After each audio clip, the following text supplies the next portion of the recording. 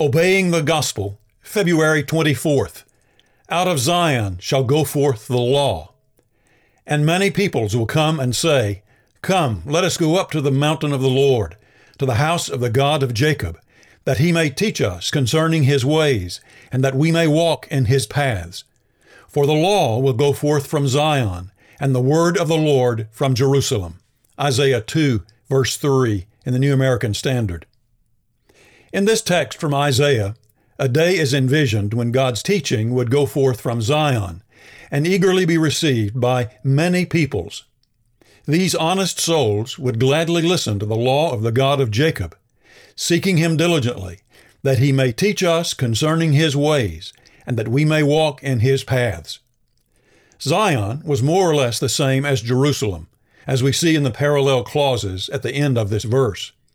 And the prophet foresees a day when the law, or word of the Lord, will go forth from this ancient city. But has this prophecy been fulfilled? And if it has, what is the law or word that has gone out from Zion? Anyone familiar with the book of Acts in the New Testament can't help being struck by the detailed fulfillment of Isaiah chapter 2 in the events of Acts chapter 2. In Acts 2, the gospel of Christ was first preached in its complete fullness by Peter and the other apostles in Jerusalem on the first day of Pentecost after Jesus' resurrection. From that beginning, the message spread out from Jerusalem to encompass the whole world, shaking the foundations of humanity.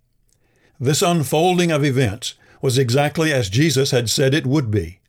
After his resurrection, but before his ascension back to heaven, he had told his apostles not to leave Jerusalem until the Holy Spirit had empowered them to begin preaching the gospel, Acts 1, verses 4 and 5, assuring them, But you will receive power when the Holy Spirit has come upon you, and you will be my witnesses in Jerusalem and in all Judea and Samaria and to the end of the earth, Acts 1, verse 8.